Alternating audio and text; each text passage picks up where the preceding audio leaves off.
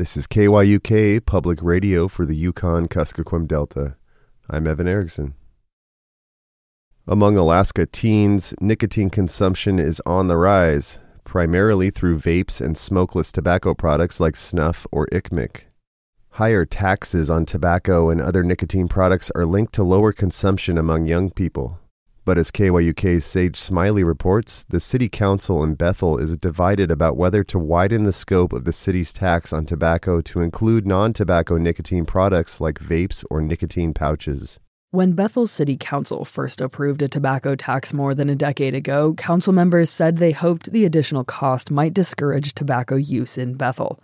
But 12 years later, it's not clear whether the tax has had any effect on how many people purchase and consume tobacco in the city. As a tobacco user, and I have been a smoker, and I don't plan on quitting anytime soon. Rose Henderson is a Bethel City Council member. You know, I kind of sat back and accepted everything that was thrown at smokers with all these taxes and everything else and hiking the prices. It's not discouraging people from smoking. People are still smoking. They're just suffering in other ways, because they have to take, if they're on a fixed budget, they have to take from one area to cover this area. It's ridiculous. According to the State Department of Health, around 1/4 of adults in Alaska use tobacco or nicotine products in any given year.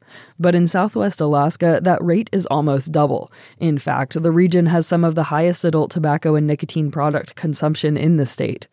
Of total usage, vapes, smokeless tobacco products, and other non-tobacco nicotine products represent a small fraction. But in recent years, vape use has been on the rise among teenagers, even as it stayed level in adult populations. In Bethel, tobacco products other than cigarettes are taxed by what's called an excise tax, a tax on certain goods that's paid by the distributor. Cigarettes are also taxed, but at a different rate. As non-tobacco nicotine products have grown in popularity in recent years, other municipalities have been updating their codes to include all forms of nicotine under tobacco taxes, as City Clerk Lori Strickler explained to Bethel Council members. So we had a local store reach out to us on this occasion and on a prior occasion asking if certain products fell under what is defined as tobacco by our code. And the Federal Drug Administration just last year amended their definition of tobacco products to include non-tobacco, like non-traditional tobacco products, and pulled in the chemical tobacco under their regulation. Nicotine products that aren't tobacco, like vapes or nicotine pouches, aren't currently taxed in Bethel in the same way tobacco products like chewing tobacco or cigars are. But that could change after the council voted 4-3 on February 13th in favor of holding a public hearing on a change to local code that would add vapes, nicotine pouches, and other non-tobacco nicotine products to the definition of tobacco. If passed, those products would be included in Bethel's 45% tobacco excise tax. Henderson didn't support it and says she disagrees with lumping in vaping with nicotine products that can help people quit smoking or chewing tobacco. I agree how terrible vaping is. Vaping is worse than smoking a cigarette. But in throwing in vaping with these nicotine pouches that people are using, I don't think that's fair to those users. There are people who have quit chewing snuff and gone to these nicotine pouches. One, they're cheaper and they don't have to use as many. Plus, Henderson says she's concerned about the potential impact to Bethel's small businesses that distribute nicotine products. Jasmine Rios, a small business owner, was the sole member of the public to speak at the February 13th meeting.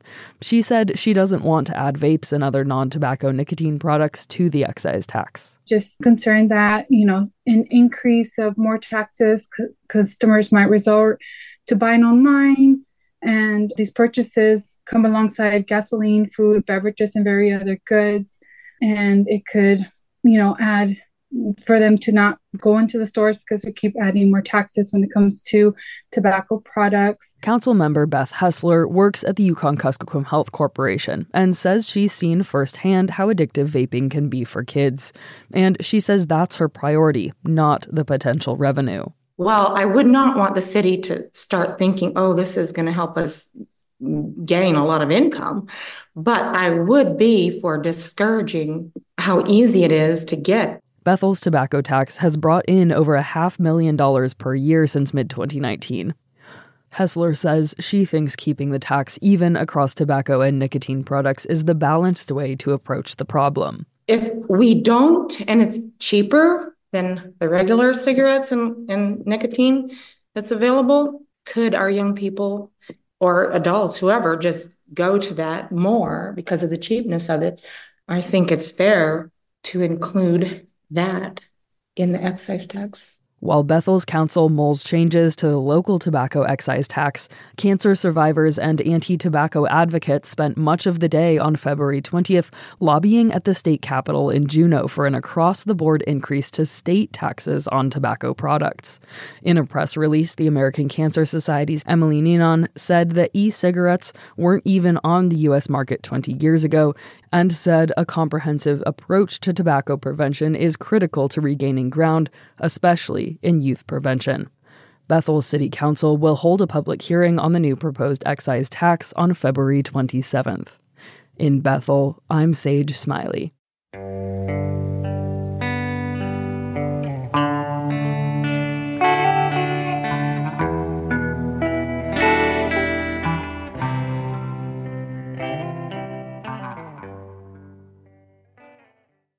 Alaska State Troopers say no arrests have been made in connection with reported burglary in Kwethluk of more than $50,000 in cash, which also caused thousands of dollars in damages.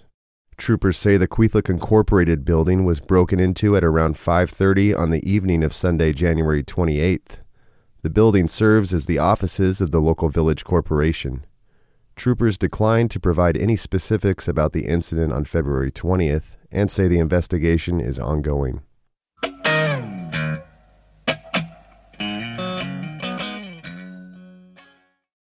Bristol Bay is getting a full-time drug investigator. The Alaska Department of Public Safety's Commissioner James Cockrell says the investigator, a state trooper, will focus on reducing the flow of illegal drugs like fentanyl throughout the region. So essentially, that person will be focused on enforcing the drug laws in the Bristol Bay region and working with our task force around the state. A press release last month from the U.S. Department of Justice stated that law enforcement had seized enough fentanyl entering Bristol Bay to kill the entire region over the last 2 years. And Cockrell says that as part of a federal investigation into a major drug ring in Alaska, 10 arrests were made in Dillingham in January alone. The highly potent drug has contributed to rising overdose deaths statewide. Cockrell says that drugs move from Anchorage to Dillingham before traveling to smaller communities in the region.